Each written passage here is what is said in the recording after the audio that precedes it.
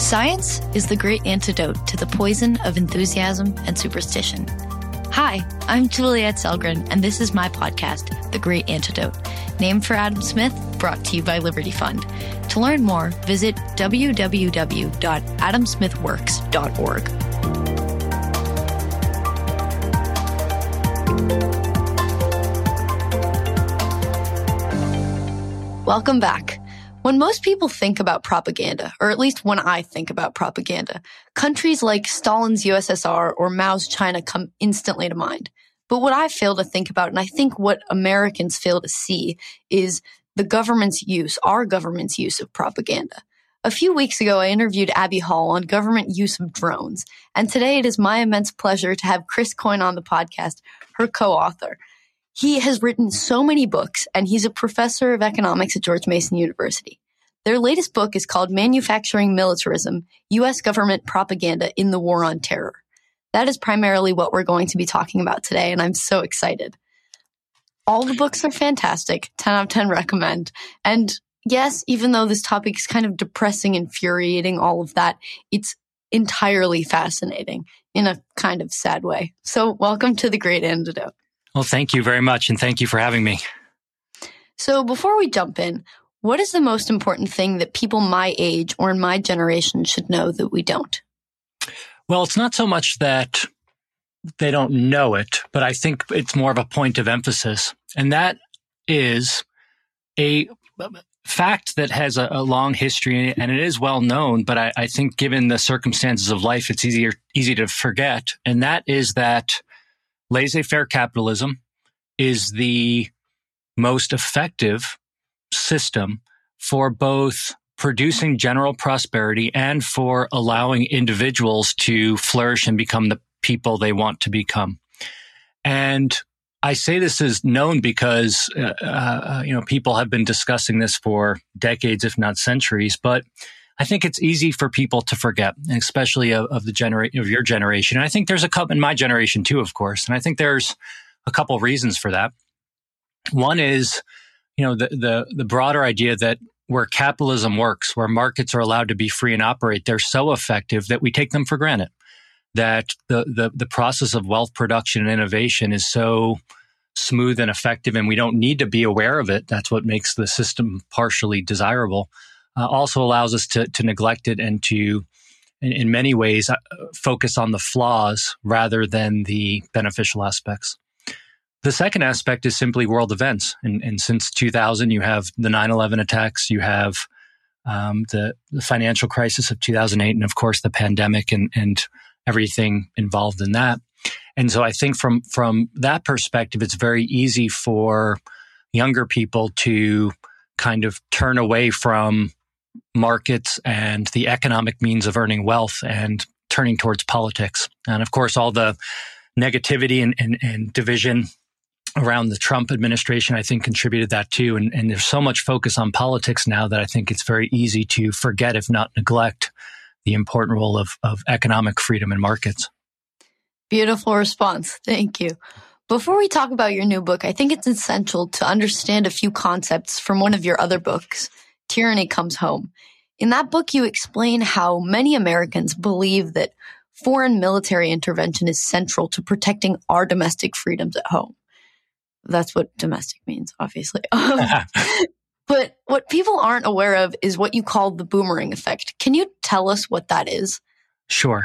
And so, Tyranny Comes Home is the third book that I've worked on in kind of this series of the political economy of U.S. foreign intervention. The first two focused on the ability of military occupiers, U.S. military occupiers, to export democracy abroad. The second focused on the ability of U.S. policymakers, members of the military, and the international community to foster development and aid those in assistance through foreign aid of various sorts. And so those kind of focused on effects abroad. But one thing that I think is very important is that we tend to think of foreign policy as happening over there, somewhere foreign. And that, of course, is true. That's a crucial aspect of it. But one thing that I think that oftentimes neglects is that you can't separate foreign policy from domestic life. That is the design, implementation and execution of foreign policy can have real and long-lasting effects on the domestic fabric of life on a variety of margins, economic, political, social. And so what Tyranny Comes Home attempts to do is to explore some of the domestic effects of a proactive military policy where militarism dominates. Militarism referring to the primacy of military action as a means of interacting with others around the world. And what my co-author, Abby Hall, and I argue is that oftentimes, not always, but oftentimes, the acts that are undertaken abroad, either preparing for foreign intervention or actually executing foreign intervention, return home. So it's like a well-thrown boomerang, if you think about it, returns to the thrower. And when a government adopts a aggressive, proactive, militaristic foreign policy, we argue it oftentimes returns home. And that's the logic of the boomerang effect. And then what we do is identify kind of several channels through which it can return back to America, or to the throwing nation, if you will, and then apply that to a variety of case studies, things like surveillance, militarization of police. When I think about the boomerang effect, I immediately think about the NSA spying on Americans in the name of collecting information about foreign terrorists. This to me is, I don't know, it just gets me the wrong way, like so many things, but that is my biggest issue, I guess, because it was such a secret. I mean, who knows what else is a secret at this point? No, feel free to comment on that, right? Yeah. But what are some other examples of the most striking cases of the boomerang effect that you think people should know about? No, I think you're exactly right that the surveillance state is perhaps the best example, and for a variety of reasons. But people today tend to think of the surveillance state in conjunction with the revelations by Ed Snowden, who whether people agree or disagree with what he did in revealing that information is beside the point. What it revealed is the operations, or at least some of the operations, as you rightfully pointed out. We don't know the full extent of the operations or other government operations because of secrecy, and we can return to that in a moment. But we know some of the operations, and we know that they were extensive, and that there is good reason to believe they were in violation of the Constitution, that they violated the fundamental rights and liberties of certainly members of the U.S. population, and one can argue members of foreign societies as well. And so you bring in that international law as well. But, in some sense, it wasn't known and it isn't new, but in another sense, it is. People forget. People have a short memory. They suffer from presentism. Whatever's happening now, they focus on. But, a lot of these issues were at play during Vietnam. There's something called the Church Committee. And what the Church Committee did, which was a government investigation of illegal surveillance by the CIA, the FBI, and the NSA. And so if and these reports are readily available. And if one was to go look through them, they would, and they're thick. I mean, they're very dense. There's volumes of these reports. But if you read through them, what you see is really Ed Snowden didn't reveal anything new. It was like the same old. The difference now, which perhaps is worrisome, is it's the same stuff, but with more advanced technology, which allows the government to be more effective and efficient in its surveillance activities. And of course, even before the Church Committee report in the 70s, you can go back before that, and the U.S. government was doing this. The surveillance state is actually what motivated the book. When Snowden made those revelations, I started reading because I was like, I know this thing called the NSA. I know this agency exists, but I really don't know a lot about it. So I just started doing some background reading, and the NSA in its current manifestation, I think, was founded in the early 50s, 1952 or 53. But if you start going back further, it didn't just fall from on high. You start seeing that like a lot of government bureaus, the NSA was simply a reforming and rebranding of existing agencies. And you can actually trace it all the way back to, the early 1900s and the American occupation of the Philippines. in the late 1800s into the early 1900s, and efforts by American occupiers to surveil and control insurgents in the Philippines. And then when that occupation ended, the people that had set up that apparatus in the Philippines came back to America and took that knowledge and those skills that they had developed and eventually implemented them domestically. And that's the origins of the surveillance state here. And that's kind of highlights the boomerang effect quite nicely. The original intention, in that occupation of the Philippines, it's not like anyone sat down and said, well, let me set up this surveillance apparatus so then I can use it against the American populace when we're done here. And certainly no one could have envisioned the war on terror following the September 11th attacks. And you can see how these initial efforts to intervene in other societies and control other people can have these really long-lasting effects that influence the fabric of American life. And so I think it very nicely captures the point. As you pointed out, that's only a small slice of what we know. I mean, there's so much we don't know because of the secrecy, and that secrecy then leads into a whole host of interesting dilemmas. It kind of makes you think, like, what else is happening that we just don't know about, that we easily could see, but that is covered in such a way that we just aren't aware. But speaking about the war on terror, what is the difference between that and traditional military intervention? Yeah, so I think in some sense, not much, in another sense, many things. And in some sense, the many things is the context. And so the uniqueness of the war on terror, I think, and when I say it's the same, there's a lot the same. It's the U.S. government utilizing the national security state. So that's the military itself, the surveillance apparatus we were just talking about, and the whole array of bureaus and agencies and contractors involved to engage in an array of operations under the broad purview of national security. But I think the difference and the unique aspect of it is there's a few. One is the fact that there was no defined target. So it's not like, in other words, where there's a defined enemy, whether that's a country or a military or a specific group, where you can say, okay, we are fighting, the United States government is fighting against that group that can be kind of delineated, however you delineate it. Instead, this was a war on terrorism and terrorists. And if you start trying to unpack that terminology and those categories, you realize it's so broad, and it really depends on who's doing the defining. And so it's a faceless enemy, a nameless enemy.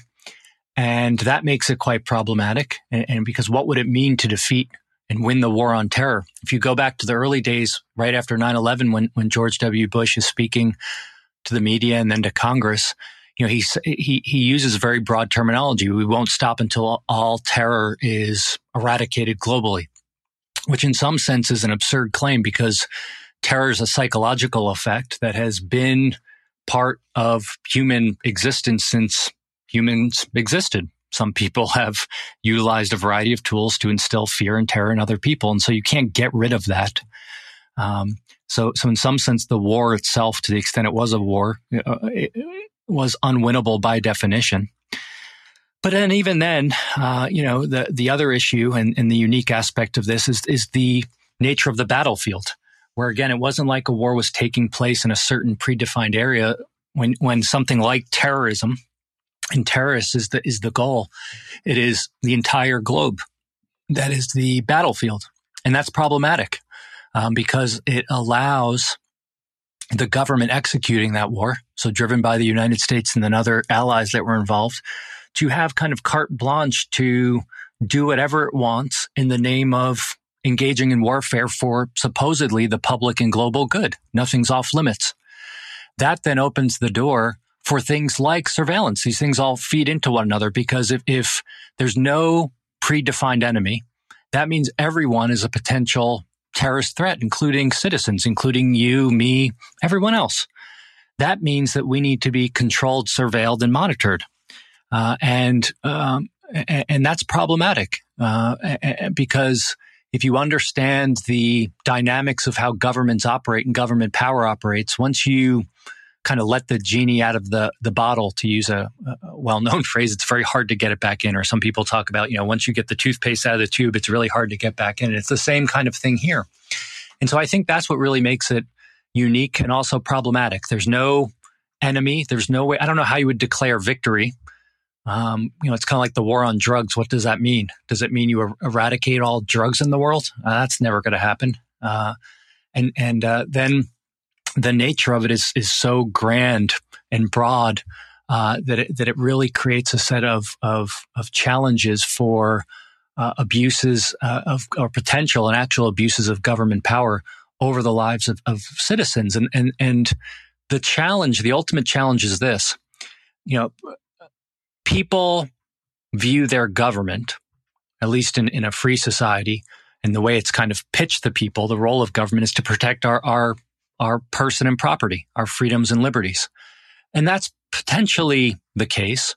But of course, when you concentrate significant amounts of power in the hands of a small number of people in the name of protecting freedoms, person and property, they can also use that same power to undermine those things. And that's the risk and concern. And that's what I think is the core challenge with things like the war on terror in general, but I think the security state in general, well beyond the war on terror. And we'll get into the effect on free society in a little bit. What I was thinking about as you were talking about the war on terror won't end until we've eradicated terror is that instills terror. So it's kind of ironic and never ending. It kind of gives this undefined, kind of uncontrollable power because you're afraid that there is terror. And so the government is kind of terrorizing you. And I don't know. No, I think you're exactly right. Anytime the government elevates something and places it on a pedestal, kind of makes it issue number one or number two, a high-ranked issue in people's minds, it's going to elevate that in terms of what people pay attention to.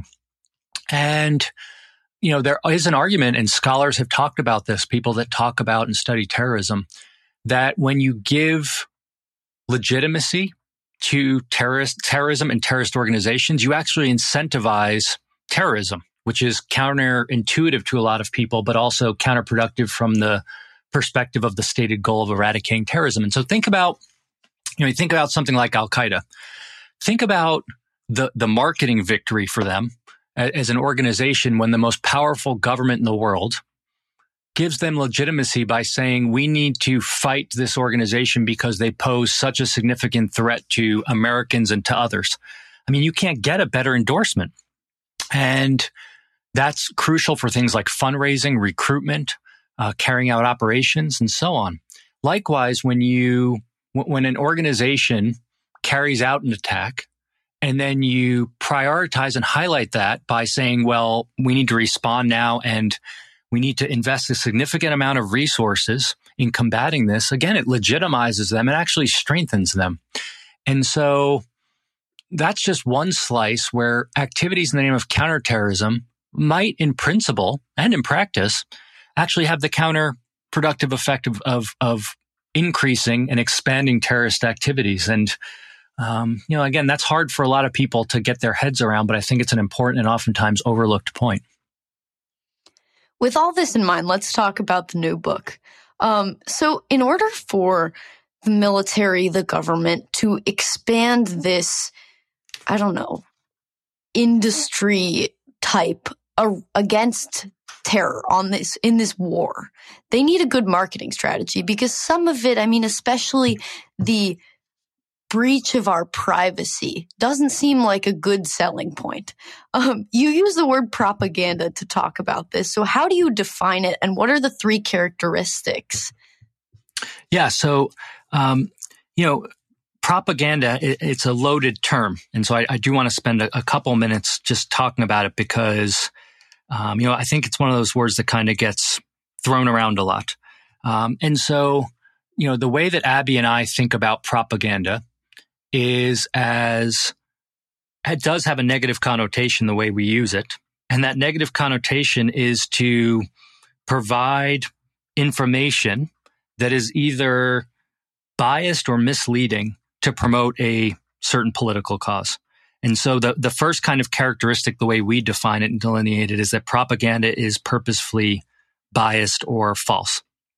The second is that it's used to promote some kind of political cause. And the third is that it's undesirable from the perspective of the recipients because they are unable to make an informed judgment. They only are receiving part of the information. And, some people will say, well, what's the difference between propaganda and advertising? And I think the big difference is that the way we think about it is that first characteristic of biased or false. And of course, you might say, well, someone could advertise based on biased or false information, and certainly they could. But this leads then to the nature of the government doing it versus private actors. And in order to point that, to get at this, you have to think about the nature of information control and the market. And so in the national security state, as you and I were just discussing when we were talking about the surveillance state, one of the really key challenges is secrecy and the monopoly control over information.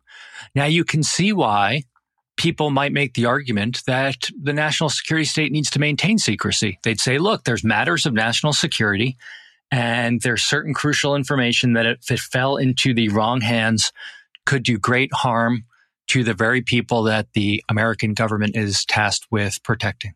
You say, all right, I get that. That's not, a preposterous claim.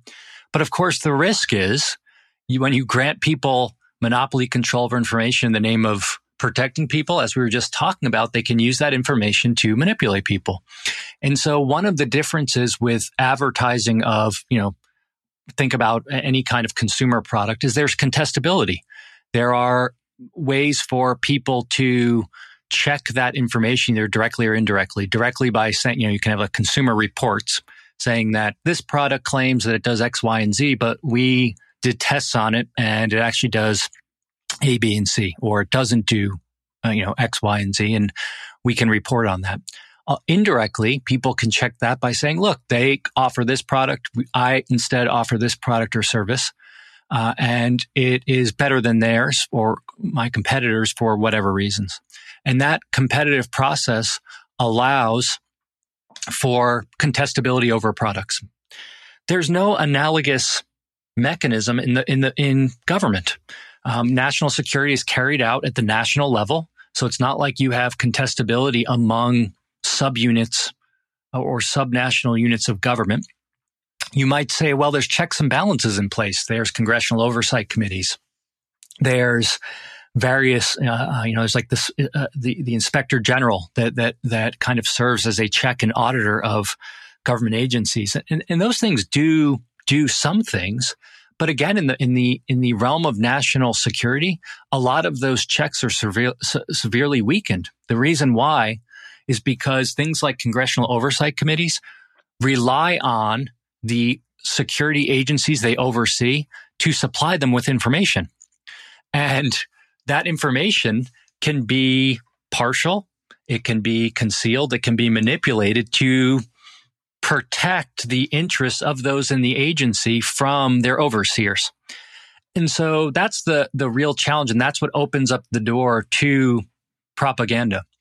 And it's problematic in the realm of national security precisely because government can use its proprietary monopoly information and its position of power to do things that are actually at the odds of the interests of citizens, and citizens have no recourse outside of things like whistleblowers who reveal that information. So you and Abby are economists. How is your approach to propaganda different from that of other scholars? Yeah, I think it complements it.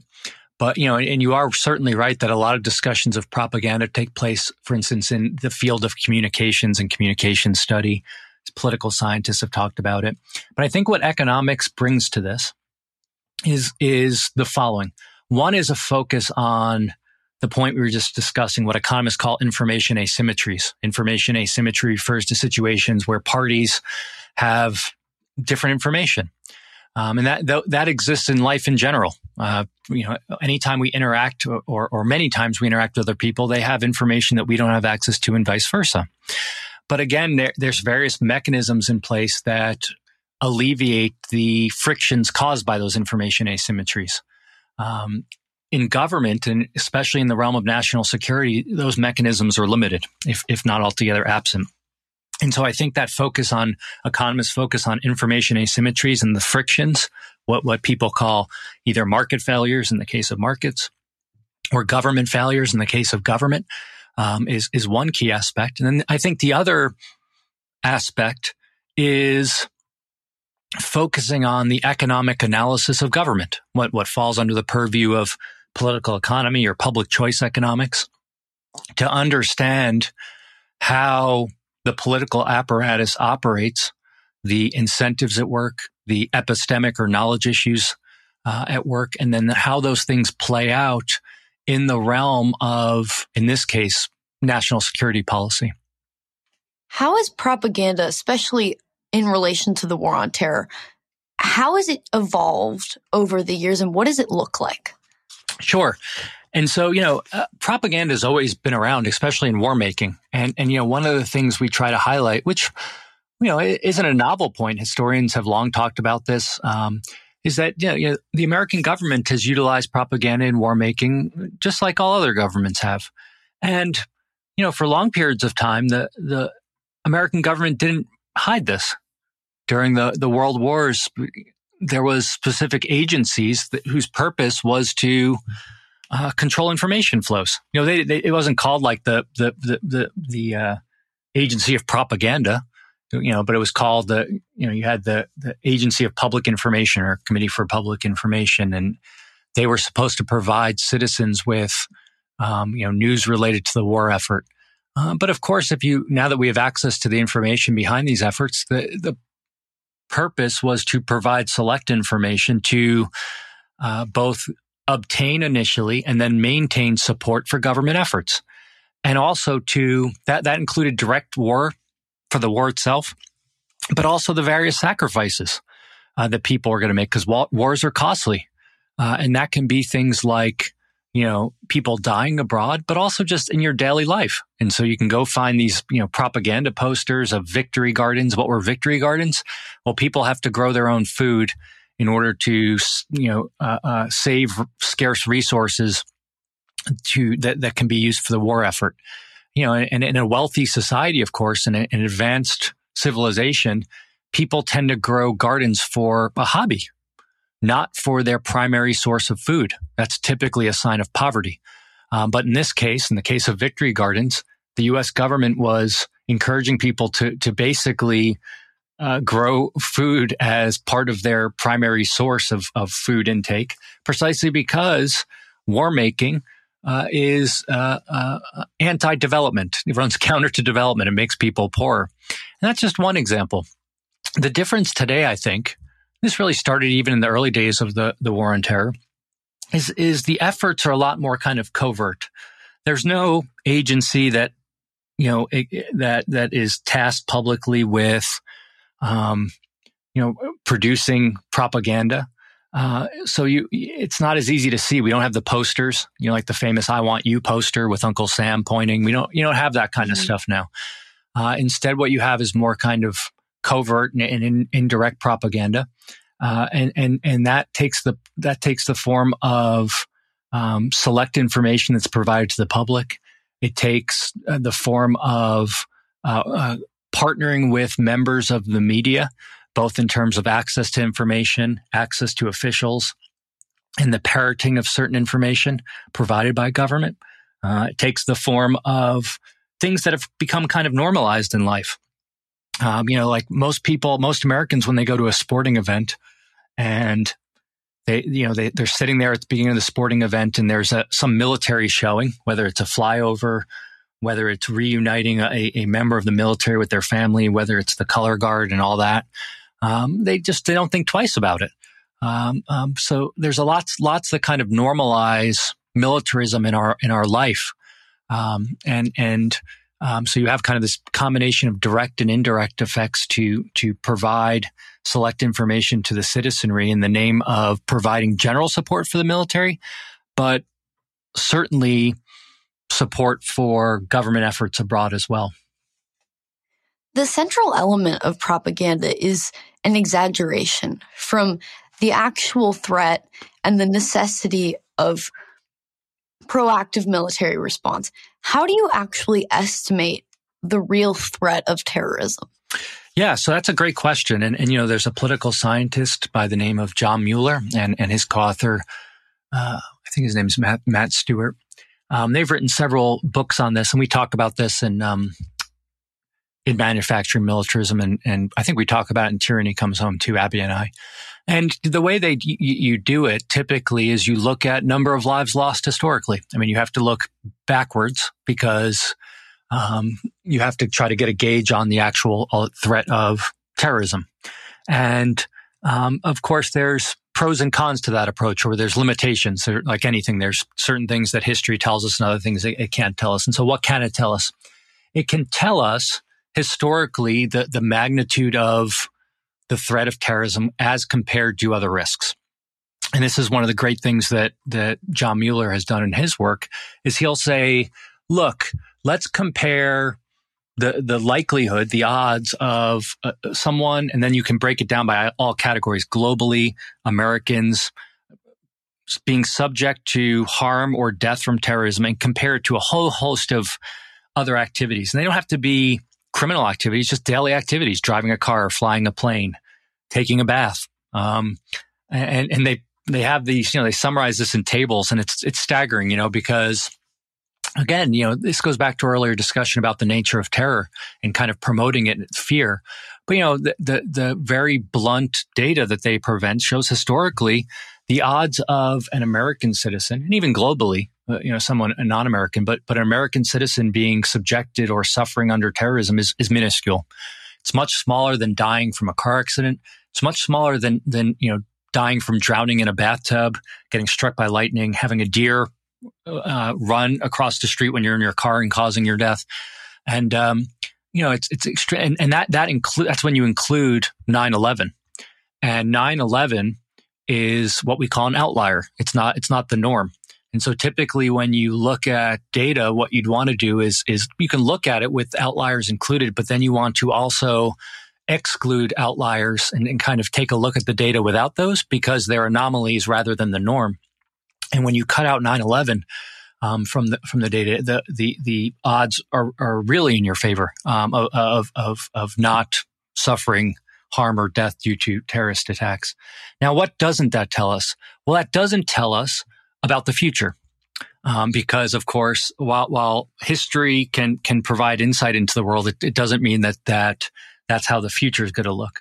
And so someone might respond, and people have, and say, okay, that's great. That's how things were in the past. But what about, right after 9/11, what about the year after? And what about the future? And things might get worse. And that's possible.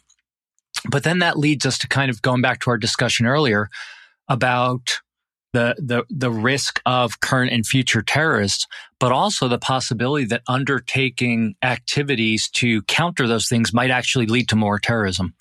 And so if you look, for instance, in the wake of 9/11 and the war on terror, the number of terrorist attacks globally increased.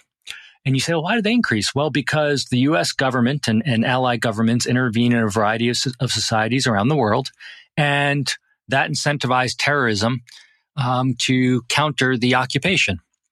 So you can actually make the argument that at a global level, the war on terror had the opposite effect. You get the rise of ISIS as part of the war on terror. That didn't exist prior.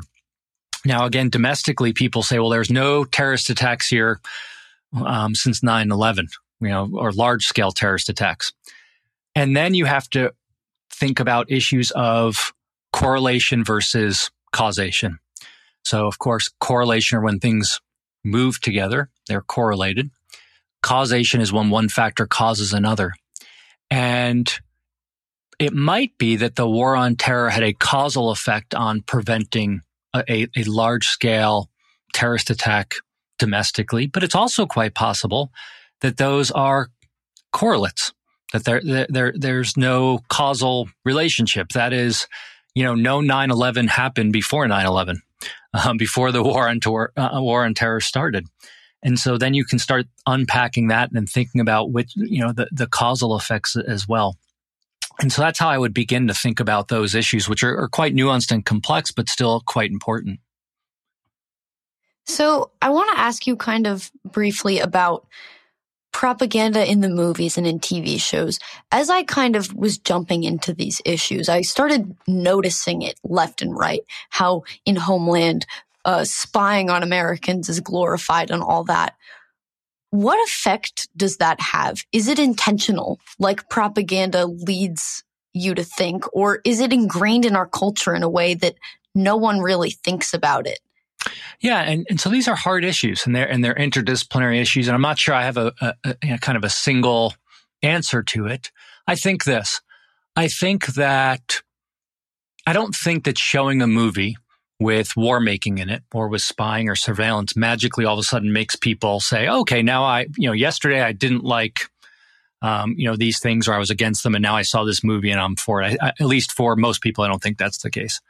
What I think can happen though is I think that it can, like anything, I think it becomes a normal part of life, and it normalizes certain things on certain margins.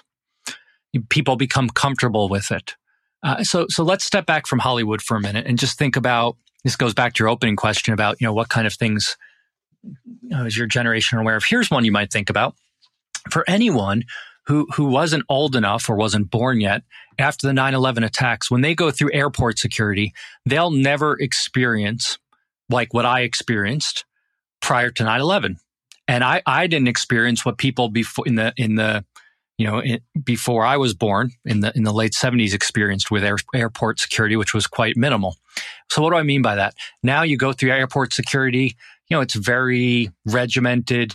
There's a lot more freedom for members of the TSA to certainly look through your items, if not engage in activities that in other walks of life would be considered assault or sexual battery in some cases. But those things are kind of normalized. And if you don't subject yourself to them, if you kind of push back, you're viewed as an outlier, a troublemaker, a rebel rouser. And so what does that do? It normalizes it. This is how things were after 9/11 because there was a crisis situation, and now it's how things always will be until they change again. When they change again, I doubt they'll revert backwards. If anything, they'll become more extensive. So what does that mean? Well, now take that and start thinking about things like, all the military stuff we see around in sporting events in Hollywood. Again, no single act drums up all this support for war making, but it normalizes it. And the involvement of the DoD in these kind of things, the problem is it's going to be biased in one direction. What I mean by that is, the way we talk about it in the book and as we explored this, really the Department of Defense and other government agencies involved in this, they subsidize movie production. They allow people to have access to military equipment, to training facilities, to members of the military, but they have influence over the material. They get sign off on it. And so, of course, if you're filming a movie, that has a military element to it, and you want the setting, you want the equipment, and you can get access to that through the Department of Defense, that's nice from a bottom line standpoint, as compared to having to go create or finance all this on your own. And then you ask yourself, okay, but what's the influence of the military going to be like? Let's say it was a film that was anti-war or anti-government, or revealed, it doesn't have to be anti-government, just it revealed the true atrocities of war, or it had an element that highlighted the atrocities done by U.S. troops in war in a historical setting.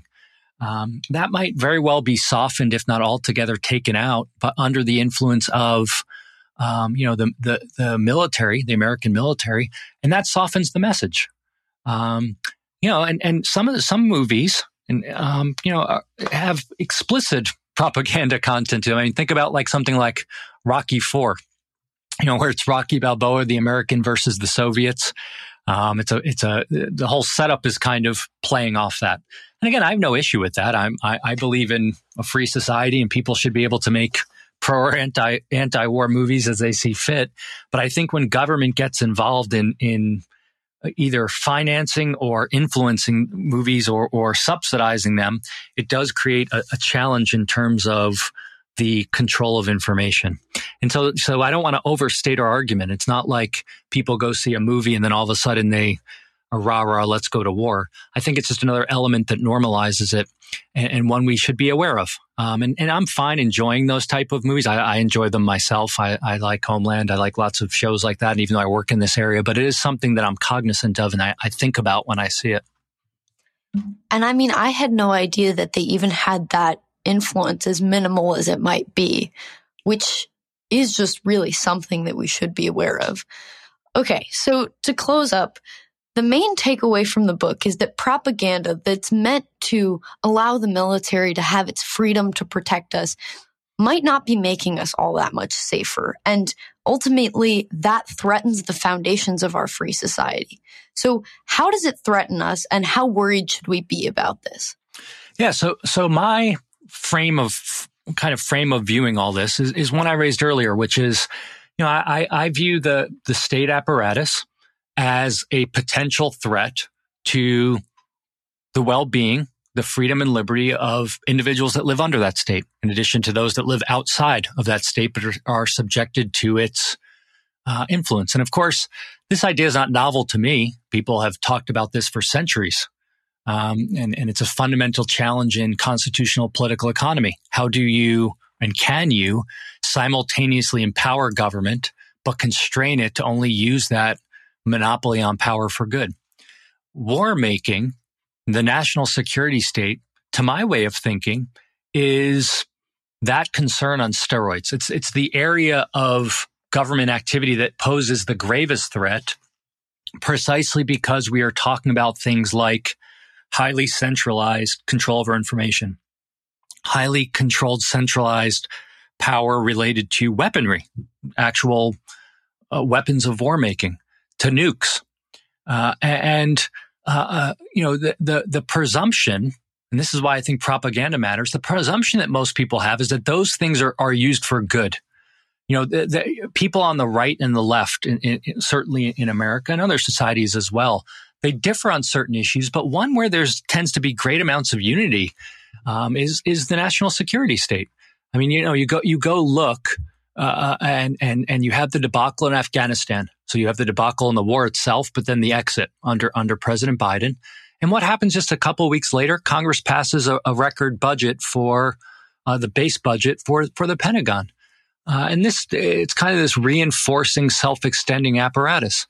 And so that's the threat to freedom, liberty, the dynamism of the market economy, all in the name of protecting those things. And so one of the things that I've tried to emphasize is that rather than putting militarism on a pedestal and kind of our primary way of interacting with people globally, domestically, and so on as the primary form, perhaps we should reevaluate that. Rather than have the default position being that the military and the national security state does good and produces liberal outcomes. I'm using liberal here in the classic sense of the term, not the modern kind of liberal Republican or conservative terminology.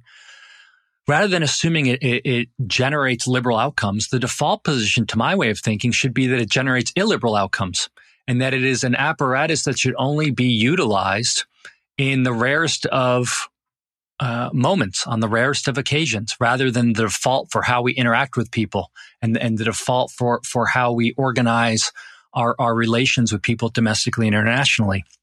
And that requires a citizenry to care about it. And certainly those in the national security state have zero incentive to change their behavior, just the opposite. Certainly those in Washington, D.C. have no incentive to shrink the security state. And I think you see that. I think that plays out if you look at those entangled with it. And so that's what I'm hoping to get people to think about. At least to be, at minimum, I'd be happy if they were aware of it, even if they rejected the implications of it. But more broadly, I would hope that they might think about kind of shifting the emphasis of how they think about international relations, domestic relations between people, but also the role of the national security state in those relations. Thank you so much, Chris. Before we go, what is one thing you believed at one time in your life that you later changed your position on, and why? Yeah, so this is a good question. It's a hard question, but a good question to reflect on, I think. So thank you. I don't know if these things are things I like held it's not like a 0-1 where I shifted completely, but I'd highlight a couple things that I at least emphasize differently now. One is the role of expertise. And so before I went and got my PhD and my graduate degree, I kind of thought of academics and people with a lot of experience and lots of initials after their name as an expert, and you could acquire expertise. And to some extent, that's right. I mean, I study economics and political economy, so I'm going to know more about those things than someone that doesn't.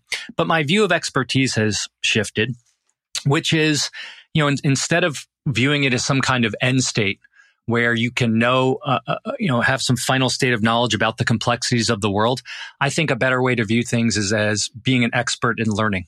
And that requires an open-endedness to realizing that every interaction is an opportunity for learning, but also an appreciation of negative knowledge, that there's things that we can't know about the world, and having humility.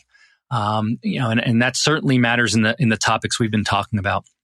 Two other real quick things that I've kind of emphasized later in my life, but I think are important is, one is really straightforward, but I wish people did it more. And that is walking. And that sounds weird, but, for a lot of my life, when we're young, as kids, we run around and we play and we experience life. And then as we get into school, then we study, we go to work, we have families, we place less emphasis on those things. We're too busy to do things. But just walking and purposeful walking I've made it an emphasis in my life. And that's partially for physical benefits. Walking is one of the best forms of exercise. It's correlated with enormous benefits from heart health, to weight and lots of things, but mental health also. So if you read studies on this, just going out and taking a walk, like no technology, like no even podcasts, no checking texts, no social media, just walk. Like you're walking somewhere, but aimlessly, like you're just enjoying your environment, is great for mental health, but it's also awesome for creativity. So I always try to tell students, undergraduates, graduate students, like even if it's 15 minutes, 20 minutes a day, and everyone can find that. We all waste time during the day, whether it's TV, social media, email, just go outside and walk, even if it's around the block, and it will benefit you. And related to that, my final point is the other thing I've kind of become more attuned to is the role of impact in the world. And again, I'm around a lot of academics and policymakers. So you need to be impactful. You need to publish here or have a policy impact. And certainly there's something to that. But one thing that I've really become attuned to is I think that's the wrong way to view things. I now view things, the world is kind of all being interconnected, and everyone has an impact by our very existence, because you change the world, even if it's in ways we take for granted and don't think about, by your very existence on a daily basis. You do things that impact other people and lots of other people and the environment around you. And so that when we appreciate that, you realize that every single person has an enormous impact on the world throughout their life. And then when you start thinking about that and get your head around that, you start thinking about, okay, even little micro interactions between people can have enormous impacts. And so then we start focusing on, well, how can I use those little micro interactions to be the best person I can, but to, improve the well-being of others as well. And I mean, think about it. If you have a negative interaction with someone during your day, a lot of people worry about that and they think about it and they reflect on it. And that helps realize how we have an impact, because when you have a positive impact or someone has a positive impact on you, you also think about that and you're appreciative, and it's great. So one thing I've really, over the last several years really focused on is kind of on a daily basis, whether it's with family, friends, people at work, people over email, just being self-aware of how you interact with people. And I think this is especially important in the kind of divided world we're in now, especially with social media and everything, and trying to see the best in other people's intentions and being purposeful in how we react to people, even when they're doing things that are the equivalent of being rude or, to you. And I think, I'm highly imperfect still, and I fail daily on this, but it's something I'm aware of and I try to think about. And I think if more people did that, they'd personally live a better life, but I think it would contribute to a better world as well.